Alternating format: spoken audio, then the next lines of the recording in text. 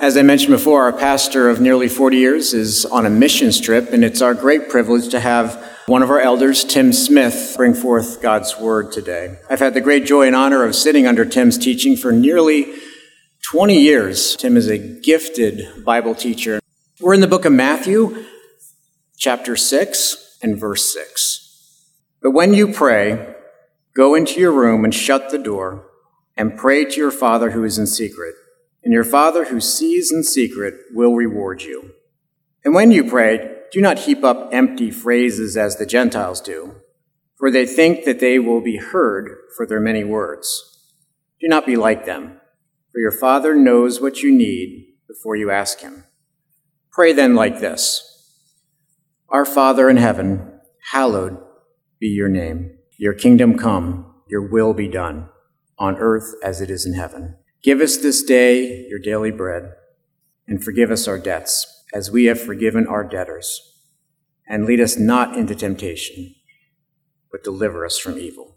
Lord, we love you. We thank you for your holy and precious word. May it be a treasure upon our heart, and may it do, Lord, your holy work within us now. Bless Tim as he preaches, Lord. Give him joy, anoint his words, and may the words penetrate our hearts and souls to draw near to you. Amen. Amen. Thank you, Robert. It's good to see you all, and I thank you for the opportunity to address you and preach the word.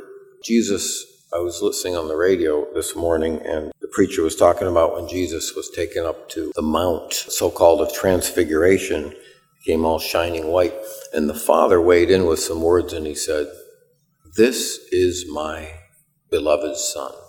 Listen to him." So today, we're going to be listening to some of the words Jesus said, and we want to care. Someone said, well, I know who it was, but we can't give every reference to every quote, but the biggest problem in America today is apathy. But who cares? Well, we have to care because God said, listen to him. Context to this teaching is from the famous Sermon on the Mount. This sermon begins with a teaching on salvation, and it ends with an invitation.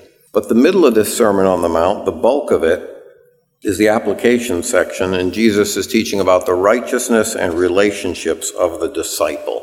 In our particular text today, he's teaching about one of the behaviors having to do with practicing our religion or our righteousness before God, our secret service to God, if you will. And 3 examples are given in the sermon of this kind of practice. There's giving, prayer, and fasting. In verse 1 of chapter 6, Jesus sets a theme by saying, beware of practicing your righteousness before men to be noticed by them, otherwise you have no reward with your Father who is in heaven.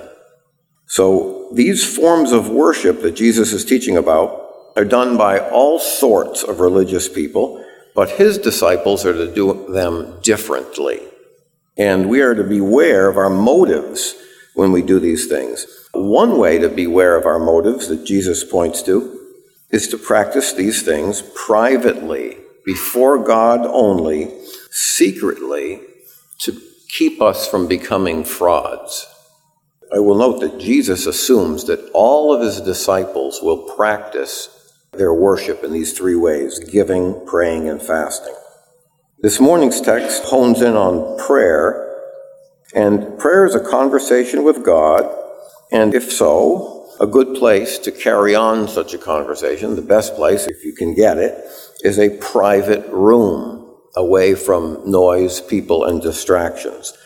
The scriptures don't teach that all prayer is to be secretive. There's many examples of corporate prayer with 2 or 3 or any number of people. But this prayer that Jesus is referring to here, this private prayer, is to be part of our practice of righteousness, our normal activity as a worshiper. It's assumed by Jesus to be a commonplace part of our lives. Jesus in verse 5, 6, and 7 doesn't say that you should pray. He says, when you pray, when you pray. My favorite poems are the ones I can memorize really short, like elephants are big and gray, Christians pray. Jesus didn't say Christians have to pray. He assumes they pray because they are.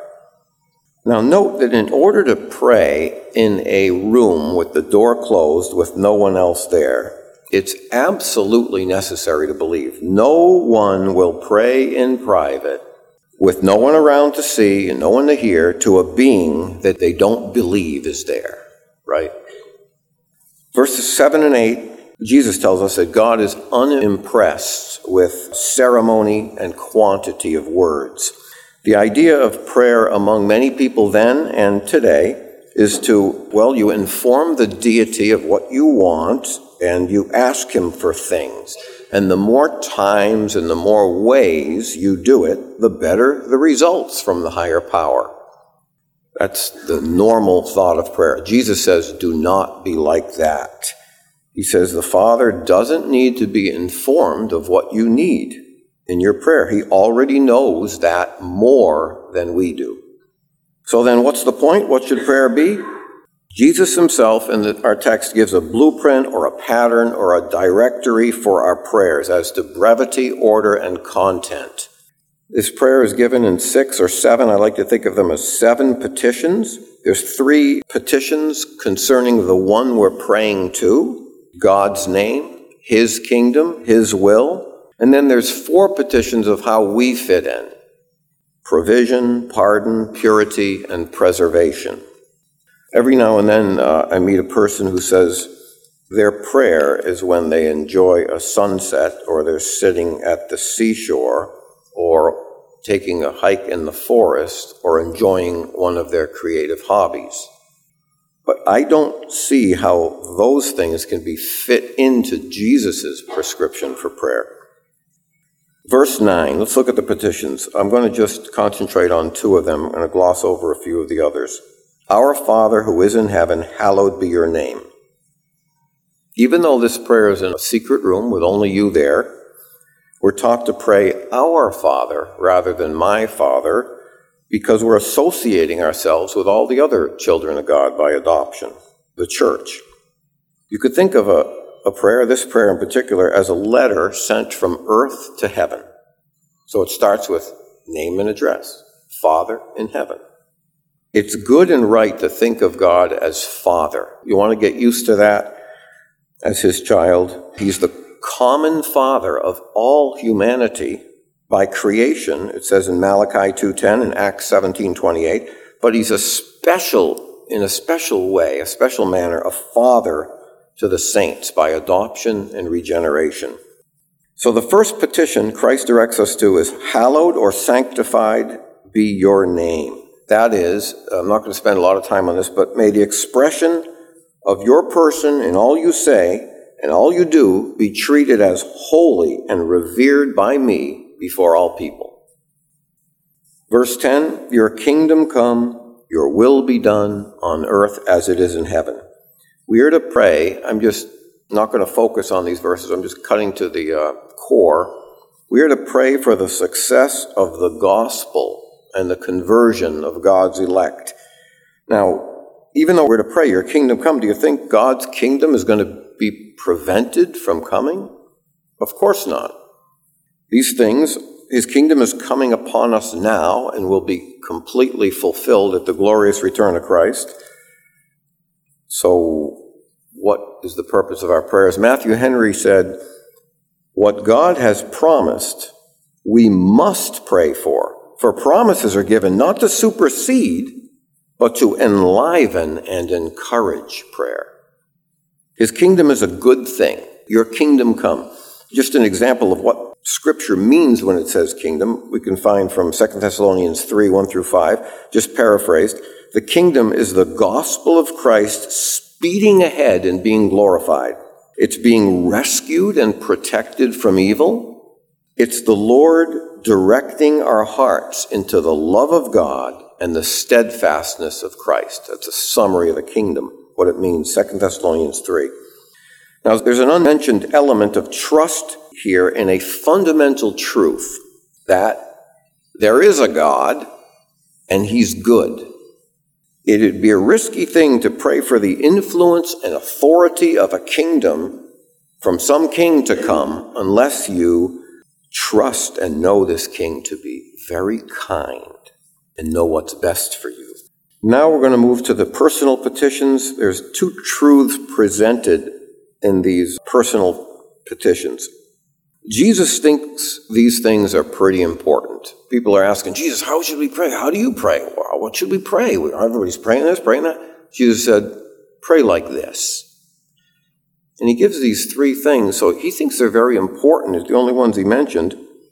If we had to choose the most important things we could pray for, we might come up with good things like, use me for your kingdom, bless and prosper my life and my plans, give me a good wife, a good husband, keep our family healthy, take this or that trouble out of my life. And none of these things are wrong, and we're invited in the Bible to pray to Jesus about anything and everything, any request and burden on your heart. However, when Jesus was asked, how should we pray? We have to consider that he deemed these things the most important things in the life of a disciple in our lifetimes. So Jesus is pointing us to some truth in this prayer, truth about what is real and our place in that reality. The first truth I see that he points us to is in this prayer is that we're very needy. We're dependent, we're in debt, and we're in danger. And secondly, he's pointing us to the only solution to our dependence, debt, and danger: God the Father. Jesus is the ideal teacher of these things because he knows exactly the depth of our helplessness. He knows our sin. He knows our dangerous condition. He knew the cost of redemption that he absorbed in his own body on the cross, giving up his precious life. So he's in a good position to tell us what we need to pray. So let's look at the first one in verse 11, dependence. Give us. When's the last time you heard someone give a compliment? He's so dependent. No, the compliment's the other way around. He or she is so independent. We want to pretend we can make it on our own and don't need nothing from nobody. And this is such a delusion. Only from God do we receive our daily bread and all the needs he created us with in this life: food, drink, clothing, shelter, air, health, metabolism, everything. When we don't feel the need for these things, we easily forget to pray for them, and we can delude ourselves into thinking that we can provide them on our own. We've got that peace. Psalm 145, for example, we're told that all food comes from the hand of God, generously opened to all his creatures. Quote, the eyes of all look to you, and you give them their food in due season. You open your hand, you satisfy the desire of every living thing. Where do you get your food? The fridge. Right. But before that, Stop and Shop, Walmart, Big Y. Before that, where do they get it? I don't know. I never thought about farms, ranchers. Good. And the farms and the ranchers get it from plants, and which needs sunshine and rain and soil, which is provided by God. So it's a short connect the dots back to God from your refrigerator. By the way, he's the one that makes the refrigerator run with the laws of thermodynamics and all that coolant stuff. Your food's traced back to God's generosity, and the ancients saw it as rain and sunshine. In Jeremiah 14:22, we're reminded that no one else, for example, can make it rain. He's the only one. Scripture says it does not rain by itself. Jeremiah says, are there any among the false gods of the nations that can bring rain? Or can the heavens give showers by themselves? Are you not he, O Lord? You do all these things. Acts 17:28 even broadens it further of our dependence. It says, in him we live and move and exist. That's pretty dependent. Can't move without him, can't live without him, can't exist without him. Now, there's a danger of, as we said, arrogantly turning away from God. We see this danger exemplified in the prayer of Agur. You've heard the prayer of Jabez, he wrote a book, but there's a prayer of Agur, more famous to me, from Proverbs 30, verse 7 and following. He says in part, "Give me neither poverty nor riches. Feed me with the food that is my portion, that I may not be full and deny you and say, 'Who's the Lord?'" When we're living in circumstances of plenty, there is a great temptation to rely on ourselves to a point where we feel nothing of our need of God and can even come to a place of blasphemy, thinking, "Who's the Lord? I'm doing pretty good. I'm doing pretty good around here." Abraham Lincoln, this particular text has been quoted from this pulpit for various reasons on many occasions, but I thought it fit here. Our president, Lincoln, 157 years ago next month, addressed the nation, proclaiming a day of fasting and humiliation and prayer. He said, "We have been the recipients of the choicest bounties of heaven. We have been preserved these many years in peace and prosperity. We have grown in numbers, wealth, and power. And we have vainly imagined in the deceitfulness of our hearts that all these blessings were produced by some superior wisdom and virtue of our own. Intoxicated with unbroken success, we have become too self-sufficient to feel the necessity of redeeming and preserving grace, too proud to pray to the God that made us."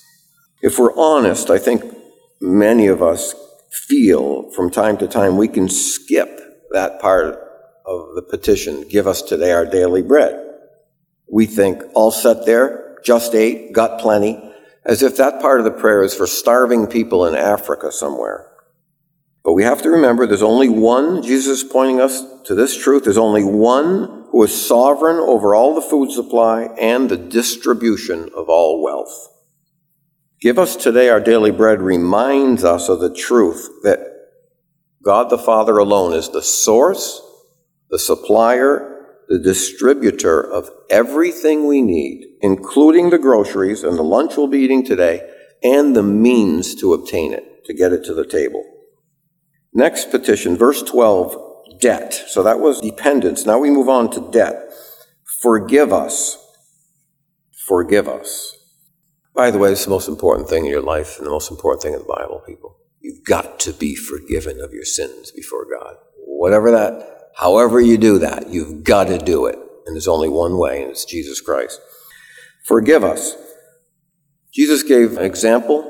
Remember the parable example of two men went to the temple to pray? Something like this from Luke 18. Jesus told a parable to some who trusted in themselves that they were righteous and treated others like they were beneath them. Two men went up to the temple to pray, one a religious leader and the other a despicable person. The religious leader, standing by himself, prayed, "God, I thank you that I'm honest and just and a faithful husband, better than other people. Definitely not like this despicable guy over there. I fast twice a week. I give 10% of everything I get to the building fund." The other guy, Jesus said, standing far away, ashamed to come near the place of prayer, he was so ashamed, he wouldn't even lift his eyes. He looked down at the ground, and he smacked his chest in a gesture like of rebuke to his wicked heart. And all he could say was, "God, be merciful to me, a sinner." Terrible, despicable person. Jesus gives the astonishing conclusion, "I tell you, this man went down to his house justified, not the other. Everyone who exalts himself will be humbled, and who humbles himself will be exalted." The starting point for forgiveness is admission that you are in debt. I am in debt. We are in debt, deep debt. There's no provision for bankruptcy. There's no escape. There's no faking your death in a hot air balloon or whatnot and try to get out of it. There's a host of evil propaganda out in the world. It's probably been around for a long time that tries to convince people that everything's okay. You'll be fine. You're not so bad. James, when he addresses sin in chapter 3, speaking of all of us, all Christians, he says, "We all stumble in many ways." We can ignore our sin. We can try to suppress our guilt. We can dull our conscience. We can grow old enough to forget all the harms we committed to people. But time does not cure the record. You just inserting a small housekeeping lesson to teens. You can't put dirty clothes in the hamper, dirty wet clothes, and then wait for them to get clean. You can wait years. They're not going to get any cleaner. There's only one cure for our guilt and shame and debt. And this prayer reminds us that we have offended the God, and only He can cancel our debt. This prayer further reminds us of the cross of Christ and the terrible payment for sins necessary to cancel the debt, and that He paid for it willingly. Now, Jesus firmly associates this petition, strongly, with a lifestyle of forgiving everyone who sins against us, every time.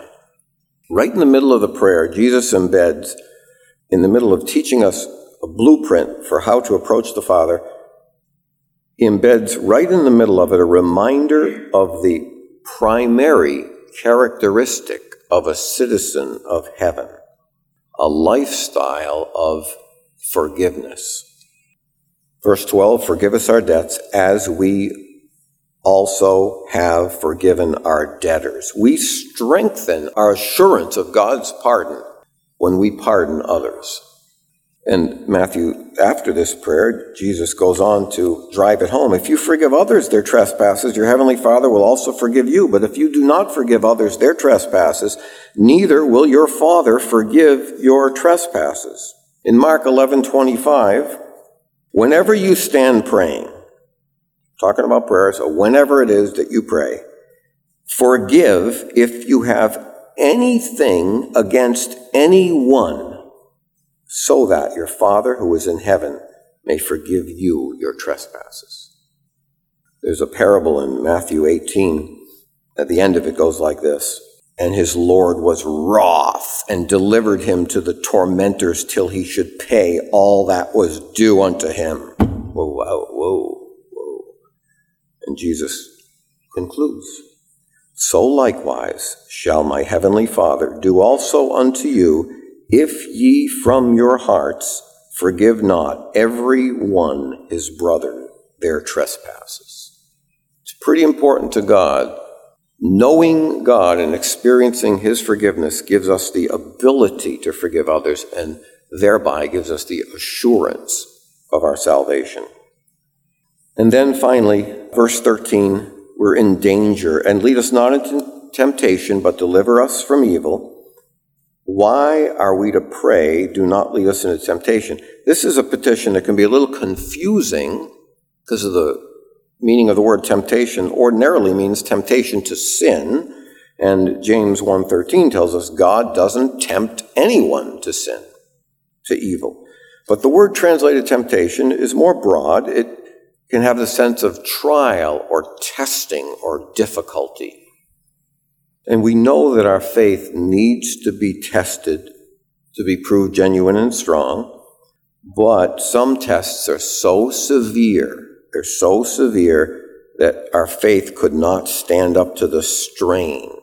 So therefore, we pray not to be brought into tests of such severity that we would fail and experience the shame and consequences of sin. We have the promise in 1 Corinthians 10:13, a good one to memorize. No temptation has overtaken you, but such that is common to man, and God is faithful, will not allow you to be tempted beyond what you're able, but with the temptation will provide a way of escape so that you may be able to endure it. There's always a way out, but we're not always willing to find it. So Jesus tells us to pray to the Father, give us the willingness and strength to be preserved in the temptation and to come through victorious, or be kept from it altogether when He knows that in our weak state we would not prevail. This particular petition of Jesus is pointing us to the danger we are in and the need we have of God's strength and power and protection every day from the evil one, from the world, and from ourselves. Those who have confidence in their own ability to stand under the test are going to ignore this petition, but those who know their faith is a gift of God and sustained by God, and that in themselves nothing good lives, that is, in their flesh, Romans 7:18, those people will pray to be saved from a trial from which they cannot cope, or if it's inescapable, to be supplied by the grace necessary to endure. The request, lead us not and deliver us, presumes, of course, sovereignty of God, that God has the power over every circumstance, every evil, every trial, at every place and in every time. So we're in a hopelessly dangerous situation without the protection, power, and continuous help and deliverance from God our Father. This is our true state, and Jesus wants our prayers to firmly rest on the truth of this dependence. He's the rock. He's our support. He's our strength. He doesn't want us to be deceived and feel self-sufficient. Jesus said in John 15:5, paraphrasing, "You can do a lot when you're in me," Jesus said to his disciples. "You can do a lot when you're in me. Apart from me, you can do nothing." That's pretty dependent. In closing, I don't want to be irreverent to God in my paraphrase here. So I'll start off by saying God really liked Job. He really liked him. Obviously, God likes Job. Everybody knows that. And God blessed Job at the end of his life. But during a critical matter, Job begged for an audience with God. "I want to talk to him now. I want to meet with him. I have to meet with him." So God said, "Okay." And this is how the meeting went. It's a remarkable conversation. Job had been saying how great he'd been doing, staying out of sin and all, moaning and groaning about how God abandoned him. God comes and peppers Job with questions in a fun sort of way. Fun for God, anyway. I think it was fun for God. First thing he says, "Who is this guy talking to me this way?" Now, I have some questions for you, Job, and you can school me. You school me with the answers. What can you do? Anything? Have you ever in your life once commanded the sun to come up? And where have you been, Job? How far have you traveled? Have you been to the bottom of the sea? Have you seen the gates of death? Oh, that's right. You've been to East Uz on Highway 9. Forgot you're such a traveler. Can you separate light from darkness, Job? Put them exactly where they're supposed to be? Establish the laws of wave particle physics? Command them to do exactly what they're supposed to do? Sure you can. You were born then. You're so old and wise. What are you now, 61 and a half, Job? Woo! Job, can you do anything at all? Can you control the weather, Job? How about just for one day? A little rain shower. I'll tell you how to do it. Just shout really loud. It's easy for you, Job. How about the stars? I'll tell you what. Bring out just one constellation, just one night while I take a break. Job, can you put instinct and wisdom into the mind of animals? You want to contend with the Almighty? Let's have at it. Let me hear your answers. What do you know? Where have you been? What can you do? Job's first answer. I'm not really that significant. I don't think I'll open my big mouth anymore, if you please. But God doesn't let him go. He continues, Job, can your voice be as loud as thunder? And then God, let's just end this. Job, I'll tell you what, clothe yourself with power and dignity and honor and majesty. Show me some powerful anger to humble every proud person on earth with one of your looks. Wipe them all out, put them 6 feet under, bind their souls for judgment, and then I'll admit to you, you can save yourself. Finally, Job says, you can do anything. I didn't know what I was talking about. I take it all back. I'm going to the dust pile now to rub some ashes on myself. The point is, we're all dependent, and we need God a whole lot more than we perceive. We'll have to bring back the bumper sticker, smile, you're a lot worse than you think. And we know so much less than we think. Resisting evil and sin requires a vigilant dependence upon and trust in the Father of our Lord Jesus Christ. God is sovereign. Jesus called his generation unbelieving and perverted. When what is true is rejected, then what is false is adopted into the mind. And wrong thinking leads to wrong behavior. I hope this movie doesn't have a lot of swears, but I reference a movie, I think it's called The Jerk. Steve Martin is in it. And I had to relook up the scene, see if I was remembering it right, and I was. but there's a deranged person who picks his name at random from the phone book to kill him and gets an AK-47 and hides in the bushes where he's working and starts firing at him. And he works at a gas station, and all the bullets are hitting the oil cans. And the defective thinking of the character, Steve Martin, "Hey, Jimmy, come look at these cans. They're all defective. They're all springing leaks. Come over here." And Jimmy's hiding in the corner trying to tell him somebody's shooting at him. So he runs away and hides near the soda machine, and the bullets start to hit those cans. Then he runs and hides behind a display of more oil cans and the bullets. And finally he figures it out. It's the cans. Stay away from the cans. So wrong thinking leads to wrong behavior.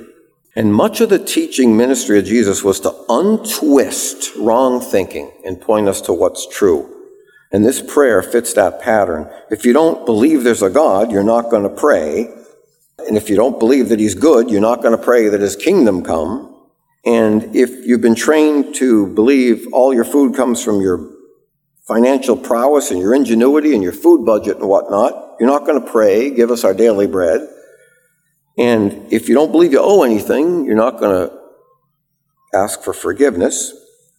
And if you have confidence in your own ability to stand under trial, you're not going to pray, "Deliver us." So finally, I just want to say, go ahead and when you pray, ask him for anything. That's what he invited us to do.